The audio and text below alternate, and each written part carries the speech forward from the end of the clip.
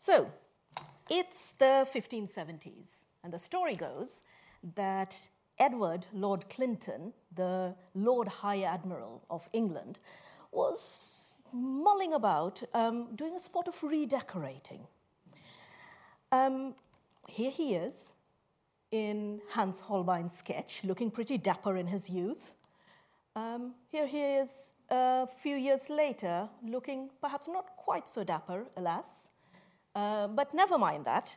So the thing he needed to have, he decided, was a series of painted panels describing the costumes of people around the globe. Now, as far as Tudor redecoration or home decoration ideas go, this isn't particularly radical. He was in pretty safe place. Painted panels were fairly common, and costume books were a new and fashionable thing to have. So that's all good. It's also appropriately outward-looking, one would think, for someone who's the head of the Royal Navy, except that the final panel was supposed to look something like this. The panels haven't survived, but this one matches contemporary descriptions and comes from a manuscript book of costumes, which was painted by the same artist, a Flemish immigrant artist called Lucas de Heer, roughly around the same time. So the rest of the story is probably best told by an eyewitness, and this is pretty much as close to an eyewitness as we can get. Lucas's pupil, Karel Mander, wrote a collection of lives of famous Dutch artists, and this is the story as he got it from the artist himself. When all but the Englishman were done, he painted him naked and set beside him all manner of cloth and silk materials, and next to them tailor's scissors and chalk. When the admiral, that's Edward Clinton, saw this figure, he asked Lucas what he meant by it. He answered that he had done that with the Englishman because he didn't know what appearance or kind of clothing he should give him, because they varied so much from day to day. For if he had done it one way today, the next day it would have to be another, be it French or Italian, Spanish or Dutch, and I have therefore painted the material and tools to hand so that one can always make of it what one wishes. It seems a bit of a risky move by Lucas de Heer, doesn't it? This indictment of his host nation. But it's an old joke, and it had done the rounds before him. Here it is in an English book called The Introduction of Knowledge by Andrew Boord, which was published in 1550s, but written in the decade before that. But the thing is that Boord's Naked Englishman had plenty of similarly sartorially confused friends all over Europe. The Germans and the Venetians cracked exactly the same joke about their own fashion-conscious gentry. And look, in this costume book, printed in Nuremberg about the same time, the naked man is labeled Europe as a whole, approaching a Persian nobleman representing Asia, a Brazilian warrior representing the Americas, and a Moorish soldier representing Africa. They're all dressed in their own traditional clothing, and they all kind of look like they deeply regret inviting him to the party. Anyway, Lucas's ex-student tells us that the Lord High Admiral was amused and told Queen Elizabeth. But the Queen, like her famous successor later on, was not amused at all. And there is every indication that suggests that there is some truth to this particular story, because Lucas's joke was, in fact, mentioned in a particular sermon, the homily against excess of apparel that Elizabeth commanded to be preached in every English church, roughly around this particular point. And it is essentially a caveat against the sartorial decadence and frivolity of Englishmen. Therefore, a certain man that would picture every countryman in his accustomed apparel, the homily goes, pictured the Englishman all naked and gave him cloth under his arm and bade him to make it himself, for he changed his fashion so often. Thus, with our fantastical devices, we make ourselves laughing stocks to other nations. Today, I want to use Lucas and his joke to think about the way England's global trade and encounters and England's identity or emergent identity, sense of itself as a nation, engaged with each other in a period we tend to think of as a quintessentially English golden age, an age that struck out and created its own identity on its own terms.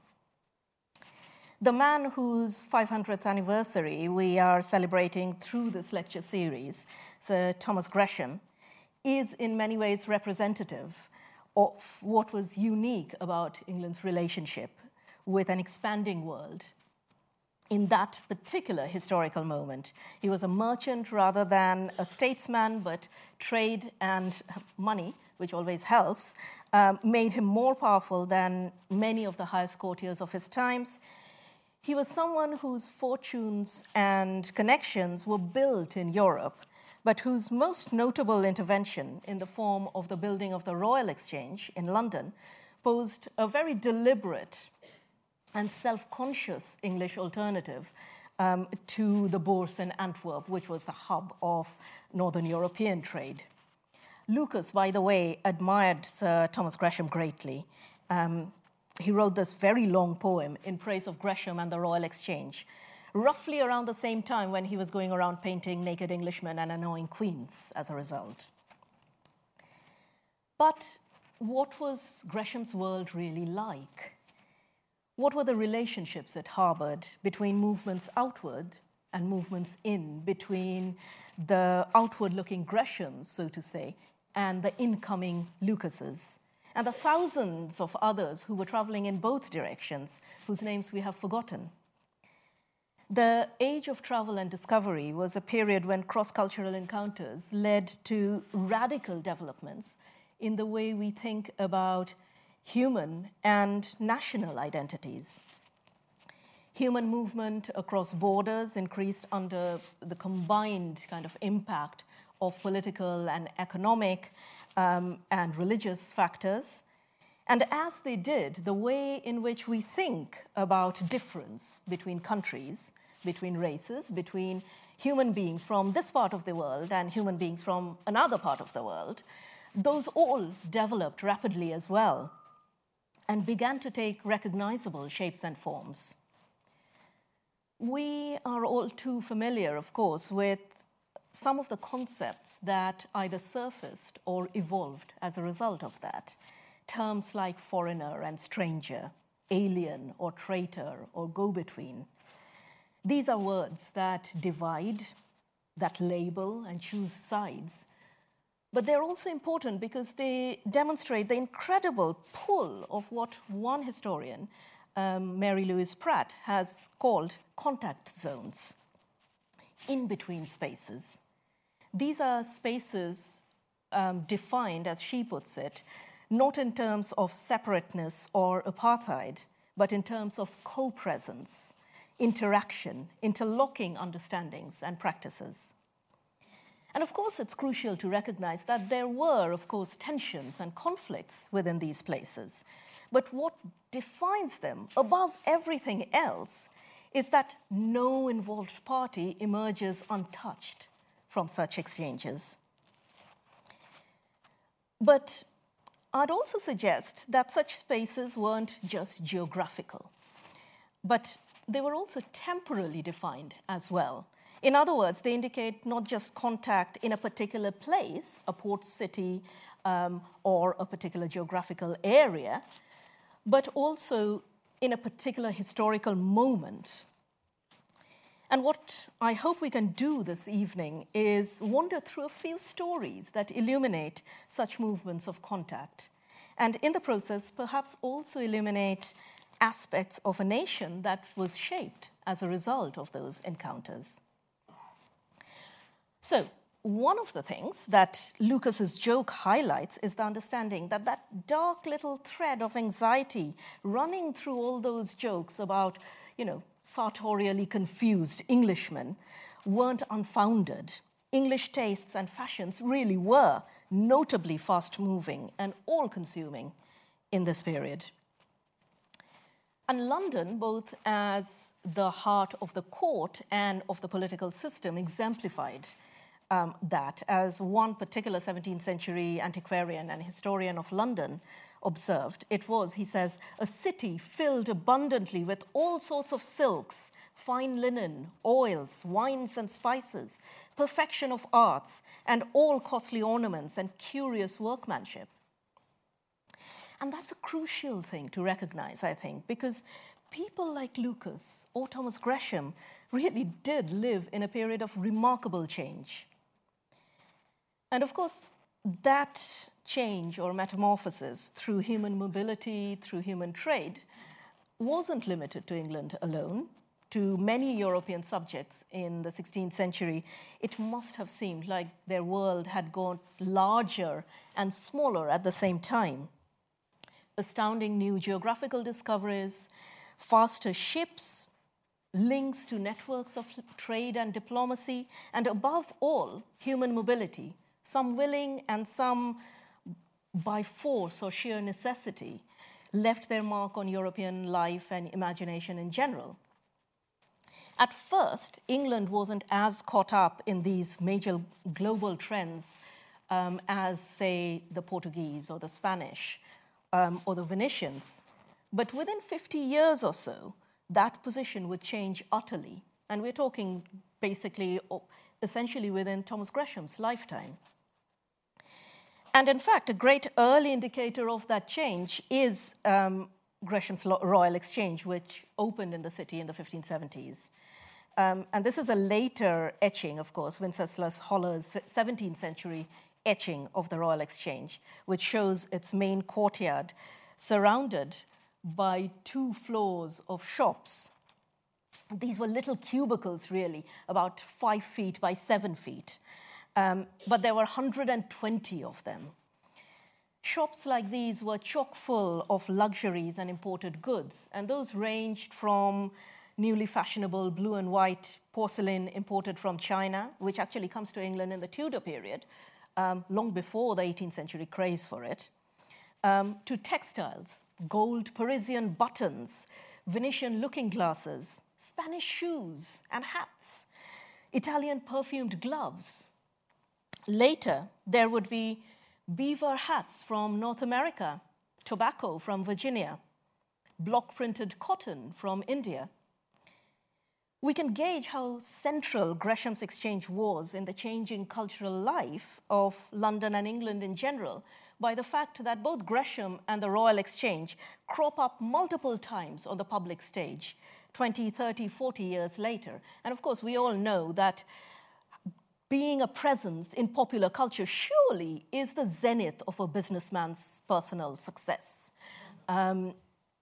So Gresham has a starring role too in his own time. Gresham becomes a leading character in Thomas Heywood's not very snappily titled, "If You Know Not Me, You Know Nobody." Second part, it's a sequel.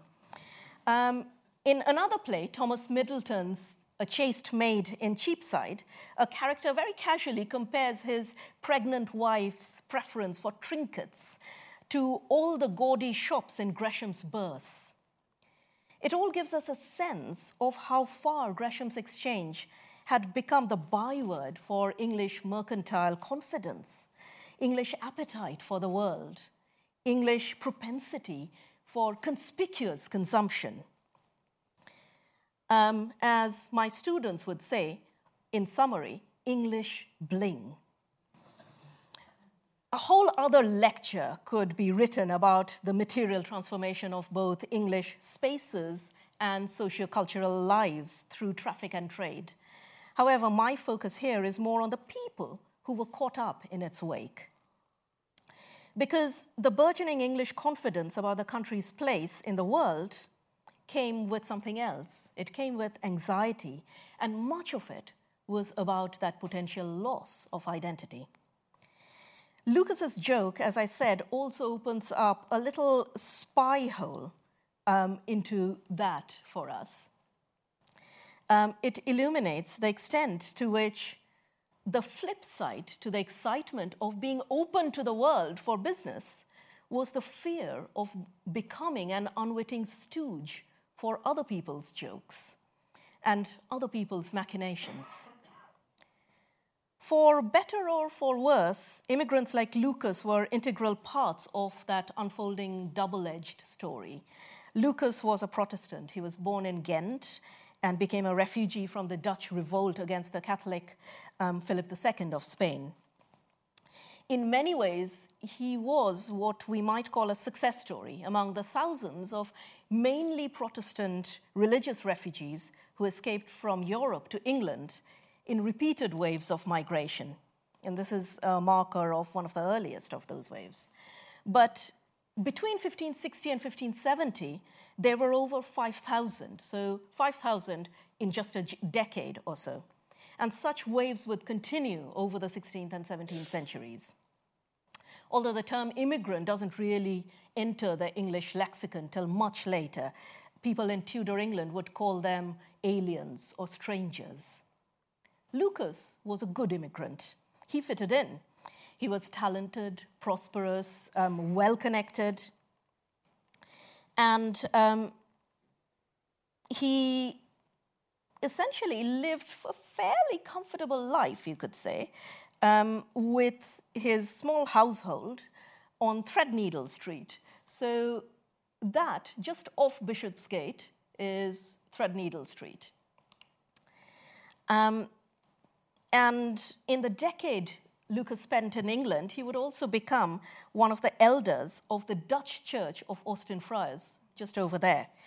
The biggest trouble he might have got into during that whole period while he was in England was probably when he was pulled up by the Dutch Church, actually, for not doing his duty towards his own community.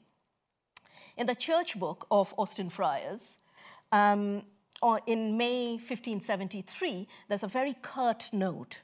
It says, Lucas de Heer indicated that he had to earn his living, dealing with great masters, and he had to leave to serve them. Thereby, he had to neglect his community duties. This excuse, it records, was not found significant enough. Lucas cultivated patrons, those great masters like Edward Clinton, made friends. He wrote that poem in praise of Gresham in the Album Amicorum, or friendship book, of a fellow immigrant, a merchant humanist called Johannes Rademacher. And he went on antiquarian and sightseeing journeys occasionally.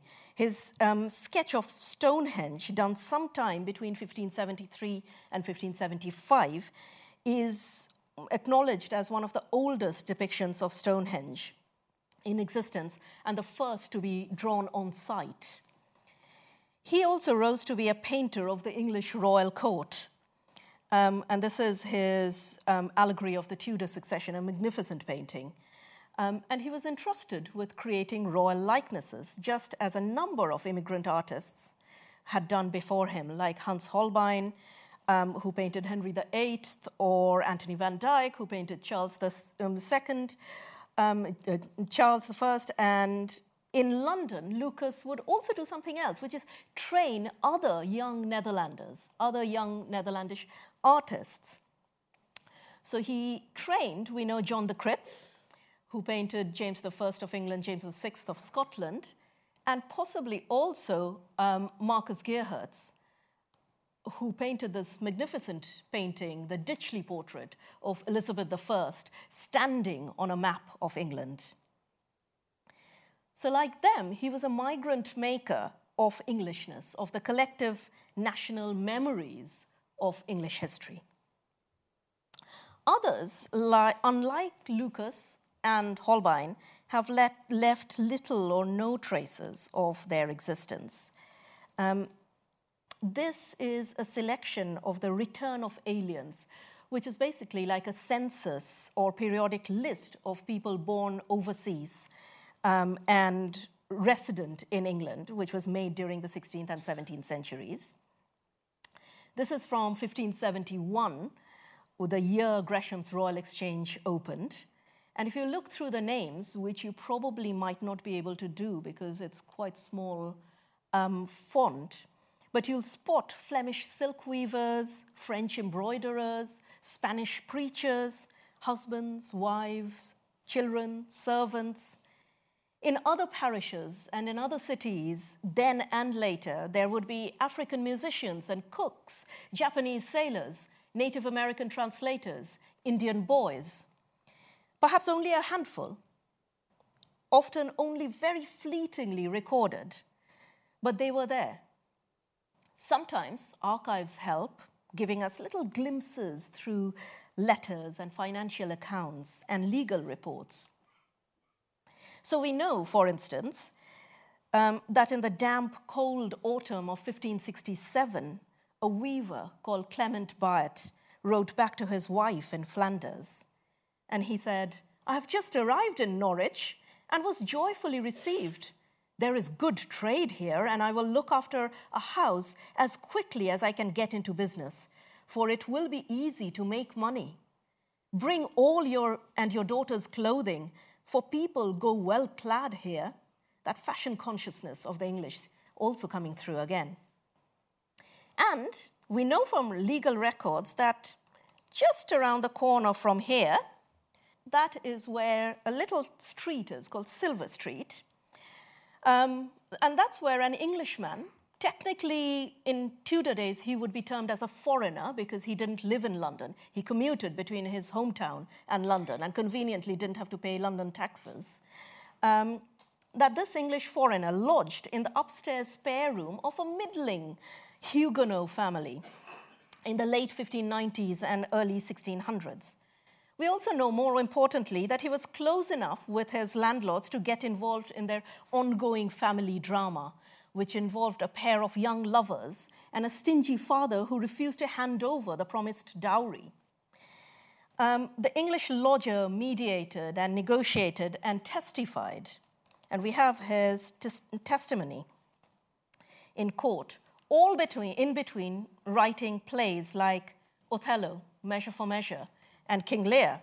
That's Shakespeare's signed deposition in the case of Belleau versus Mountjoy, when it finally came to the court in 1612, by the way. Of course, that kind of intermingling is bound to trigger anxiety, especially when loss rather than enrichment, erasure rather than a palimpsest is seen as an outcome. In this period, it quite often generated stories of paranoia and fear about those who voluntarily or involuntarily inhabited that charged, changing landscape. Take the strange case of Dr. Lopez, for instance. It's a story that pivots around a scandal which shook the country. The head of the state's own personal physician was a sleeper agent on the payroll of an enemy state. In January 1594, Rodrigo Lopez, doctor to Elizabeth I and to many of her principal courtiers, was arrested by the Earl of Essex, the Queen's favorite. Essex later would write a boasting letter to one of his confidants, spelling out how he had stamped out this Spanish conspiracy. Its intended target had been Elizabeth herself, he says.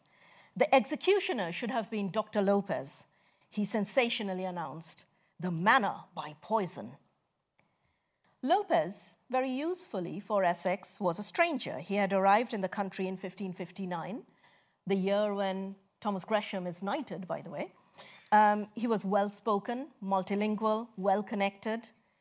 There was no real evidence of his guilt, but he was a plausible pawn in Essex's power struggle in the court, thwarting a dastardly kind of Spanish plot that everyone else at the court had missed, made Essex look good. Lopez was imprisoned at the Tower, and in June 1594, he was hanged, drawn, and quartered. Elizabeth couldn't go against the decision of Lopez's trial, but the fact that she took months to sign the death warrant and returned his estate to his English wife and half-English children suggests that she may not have been quite convinced about his guilt either. What we're more conscious of now, more than ever perhaps, what sings out from those dusty documentary evidence of court records and contemporary gossip is that what damned Rodrigo Lopez was uncertainty about his identity, his in-betweenness. Now, it's fairly well established that while the God-fearing people of the country sympathized with the plight of European religious refugees, many of them also felt anxious about the influx of foreigners, refugees or otherwise, and the way it changed their familiar world. It wasn't just a matter of foreign fashions and trends that made Englishmen the subject of ridicule. Some changes were far more basic, far more fundamental. Like Lucas and like Lopez, foreign migrants brought their own skills and professions with them. They set up shops, they competed with the locals for what was seen quite often as limited local resources. Occasionally, riots broke out as a result. The most famous of them was on 1st May 1517, when London apprentices attacked both rich foreign merchants and poor artisans and looted their shops and threw out their stock on the streets. Subsequently, it would be called Evil May Day. Sometimes the anxiety bubbled onto the popular stage. In 1576, a play was performed called Tide Tarrieth No Man. And yes, I mean, Tudor titles are nothing if not catchy. But this particular one is quite interesting because there's a man in it, in one particular scene, who is talking to an agent about buying a house. He likes what he sees, but there's one problem. I am but a stranger, he says. Won't the neighbors object to, foreigners buying up property and pricing out the local English? Not in the least, says the agent. For among us now, such is our country's zeal that we love best with foreigners to deal. Regional and national powers that be struggled to tackle all these worries and issues, and they really got into elaborate legal tangles and messes. Who was a stranger? What rights did they have? They paid taxes. Did that mean that they could buy property? And what about their children? Were they strangers or were they English? And what happened when the first generation of strangers died? Would their children inherit the property, or should that go back to the state? Because it's English money, after all. And of course, particularly at times of national crisis, both strangers and their subsequent generations were seen as especially dangerous internal threats to national identity and security. Time for another catchy title of a Tudor play, this time a 1580s post-Armada play by Robert Wilson called The Three Lords and Three Ladies of London. This one has a scene in which a handful of villains, who are all personifications of various unsavory professions, are trying to convince a mate to side with an invading Spanish army. He's not too keen, though, and he says, "Whatever ye do, be not traitors to your native country." But they remind him, "'Tis not our native country. Thou knowest, I, Simony, am a Roman, dissimulation a mongrel, half an Italian, half a Dutchman, fraud, so too, half French and half Scottish. And thy parents were both Jews, though thou wert born in London." Essex's case against Rodrigo Lopez fed into all that tension and anxiety. It turned what might have been simmering under the surface, a frustration with a perceived invasion of an English way of life, into the threat of a real invasion. What did it mean to settle in the country, to become an English subject? how could you know if someone truly belonged? Though Lopez conformed to the Anglican Church, news and gossip about him kept zooming on to the one fact that he was a second-generation Portuguese Marrano, or New Christian, a Jew converted to Christianity. During Lopez's trial, the English repeatedly point out that he was a stranger and a Portugal, and therefore not to be trusted, obviously. The Portuguese, on the other hand, were all too willing to distance themselves from him by claiming that he was a crypto-Jew. He wasn't a true Portuguese, or indeed a Christian. If the mark of a successful immigrant is their ability and their willingness to get involved, to fit in, then it is a deep, tragic irony that it was that very ability to settle into multiple cultures and multiple languages and nations that made Lopez a citizen of nowhere. But before we start imagining that the traffic that threatened and shaped articulations of Englishness was only incoming, however, it's worth reminding ourselves that significant numbers of the English were, of course, going outwards as well, exactly in the same period. And they were driven by multiple imperatives, fashion, faith. Some of them were also religious refugees, seeking shelter in European Catholic nations. Others headed towards the buzzing trade routes of the Middle East and Asia. They too were part of that fluid, expanding world. And they too unsettled and sometimes radically challenged what it might mean to be English. In the years after Gresham, one person who would enter the history books and popular English theatre was a notorious English pirate, and his name was John Ward. John Ward, aka Jack Ward, or also known as Jack Birdie. And if you're wondering, then the answer is yes. You can see his shadow looming behind all the piratical Jack Sparrows of our present-day film franchises. But John Ward also stood for all that horrified, worried, and still sneakily fascinated England in this period. Ward converted to Islam under the name of Yusuf Rais and retired with his wealth to Tunis under Ottoman protection. He even had a play written about him in 1612 called A Christian Turned Turk. And there, English theatre goers would see an Englishman on stage renounce his identity. "What is it I lose by this my change," he says. "My country? Already 'tis to me impossible. My name is scandaled? What is one island compared to the Eastern monarchy?" Real life was possibly even stranger. In the June of 1586, William Harborne, who was the first English ambassador to Constantinople or Istanbul, the Ottoman court, wrote a letter which hints at what's probably one of my absolute favorite stories from this period. Now, Harborne was trying to make a very sensitive negotiation with the Ottomans. He was trying to free a group of English sailors who had been taken prisoner. The person who would decide the fate of the prisoners was the Ottoman governor, or Beglerbeg of Algiers, a man called Uluçeli Pasha. But Harborne wasn't writing to him. His letter was addressed instead to the Pasha's treasurer, an eunuch called Hasan Aga. But Harborne wrote to him as one Englishman to another.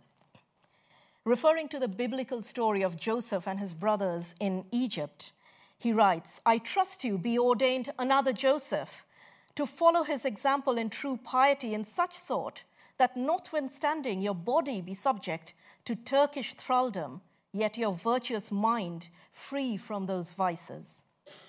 In return, he says that Hasan Aga would be promised the favor of his queen and country.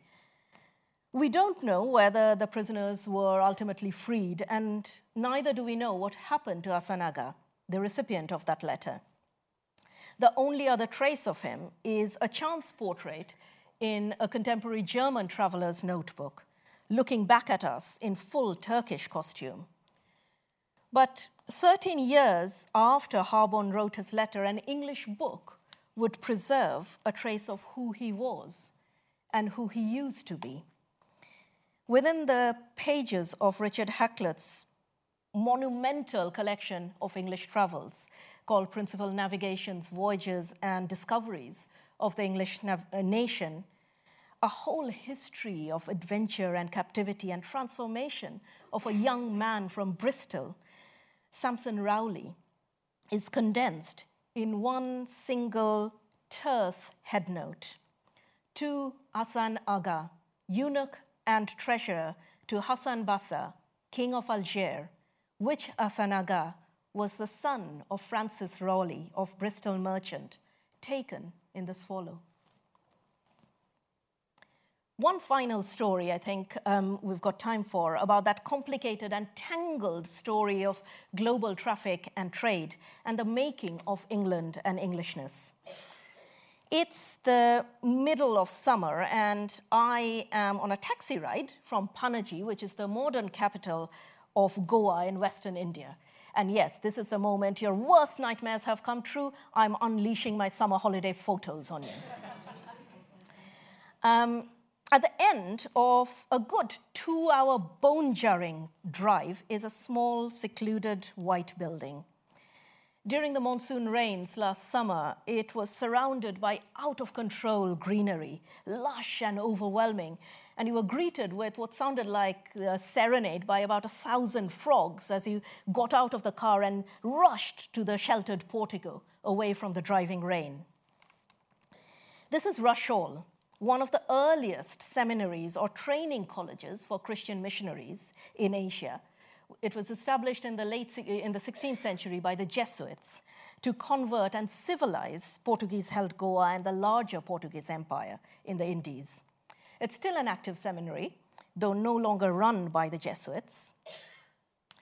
The journey, in some ways, was a step into unknown territory for me. It was a homecoming to the country where I had grown up, but not quite, because Goa, which was under Portuguese rule till the 1960s, has always been slightly anomalous in the history of India. It was also stepping into a new medium. I had been to Rush Hall before as a researcher, but this time I was going with a recorder and mic-wielding radio producer because I was going to make a radio documentary about one particular person. And that's pretty different from talking to friendly faces in situ. But as I said, I was in Goa in search of a man. In 1579, when Thomas Gresham was dying in London, another Thomas, a man called Thomas Stephens, landed in Goa. Now, Thomas Stephens fascinated me originally because he's the first documented Englishman in India. But what grew to fascinate me even more, I think, was that Thomas Stephens was also a product of that fluid, changing England that we've been exploring. And his story exemplified some of the unpredictable ways in which that nexus of global traffic and trade and human mobility could complicate national identities, national allegiances. Stephenson's life reads like a kind of old-fashioned boy's own adventure, really. He was a Catholic who was seen as a potential traitor and troublemaker in Protestant England. He narrowly avoided imprisonment when he fled to continental Europe. The person he was escaping the country with wasn't as lucky. He was captured and brought back to the Tower of England and essentially spent his entire life in captivity. But years later, when the first English trading ships arrived in India in 1583, and I'm talking 20 years before the East India Company was even born, the English merchants on that trading ship were promptly arrested, essentially for industrial espionage by the Portuguese. The Portuguese didn't like these Englishmen wandering around looking for trade in their stronghold. It seemed quite certain that these poor people would be shipped back to the Inquisition in Europe, and no one wants that. But Stephens, by then known as Padre Estevan, came to their rescue. He bailed them out and possibly helped them to escape. Why? Was he unable to refuse help, thinking of the family and friends he had left behind in England? Or was he simply pleased to see his fellow countrymen? Did shared Englishness trump religious difference? In any case, thanks to Stephens, the small group of Englishmen would escape the Portuguese stronghold of Goa, and of that small party, at least one of them would return back to England 8 years later to tell the story of their adventures in India. And soon after that, Elizabeth I gave permission for the establishment of the East India Company. So there's a contradiction. Stephens's help to his stranded fellow countrymen, some of whom may have gladly seen him in the Tower as a potential traitor if this was back home, stands right at the beginning of England's long and complex relationship with India, the jewel in Britain's later imperial crown. An even bigger contradiction emerged when I was looking more into Stephens's life in Goa. Stephens arrived in Goa shortly after the Portuguese had adopted what seems to be an almost kind of scorched earth, ground zero approach to local Hindu and Muslim religions and culture, tearing down temples and mosques, banning the use of indigenous languages and customs, from the singing of folk songs to, rather weirdly, the cooking of rice. But Stephens used his Jesuit missionary work as a rationale to defend his learning of regional languages, classical Marathi, fluid, poetic, high literary, and Konkani, the salty, fishy, colloquial lingo of the markets and the fishermen and the women at home. And it is here that 50 years before John Milton's Paradise Lost, the first Christian epic poem by an English poet was written by Thomas Stephens in Marathi. It's a huge 11,000 verse tour de force called the Krista Purana, or the Life of Christ. And it was once read in every Goan Christian household and sung in every church. What are we to make of this? Thomas Stephens could be seen, on the one hand, as an example of one of those gung-ho examples of English agents of empire who populate some versions of English history. On the other, from a post-colonial perspective, we could say that his writing is an act of proto-colonial appropriation of indigenous cultures and imaginative spaces. But the reality is much more complex than that. Stephens and the writing of the Krista Purana is a palimpsest of place and identity and intent. This epic, with its lyrical praise of Indian flora and fauna and language, written by this Englishman who himself had lost his place in England for a religion he wasn't allowed to practice. He offered it to people halfway across the world as a replacement for a way of life and systems of belief that, ironically, he himself was helping to erase. Soon, the Krista Purana itself would be threatened with erasure. The Portuguese burnt every printed copy in an attempt to stamp down on indigenous languages. What happened next is another twist in the tale. The poem essentially goes underground. In villages and towns of 17th century Goa, it was painstakingly copied by hand, every one of its 11,000 verses, by the Goan Christians and sung in surreptitious gatherings. It became essentially a mark of Indian resistance against European colonial rule.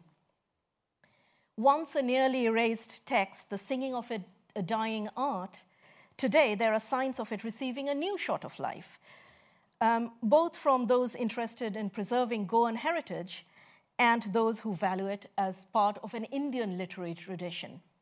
And oddly enough, Thomas Stephens's identity as an Englishman doesn't really feature in either of those narratives. One of my most memorable encounters during that visit was to a children's club in a remote valley in Goa, where a young Indian Catholic priest taught the kids to sing the verses. It wasn't so much for religious education it emerged, as it was an attempt to introduce Indian classical music into Christian worship.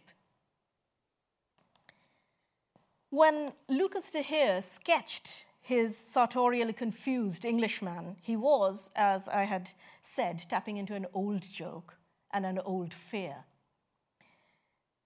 It was a fear about the instability of national identity at a time when the idea of an English nation itself was seen as being under threat from internal and external forces alike.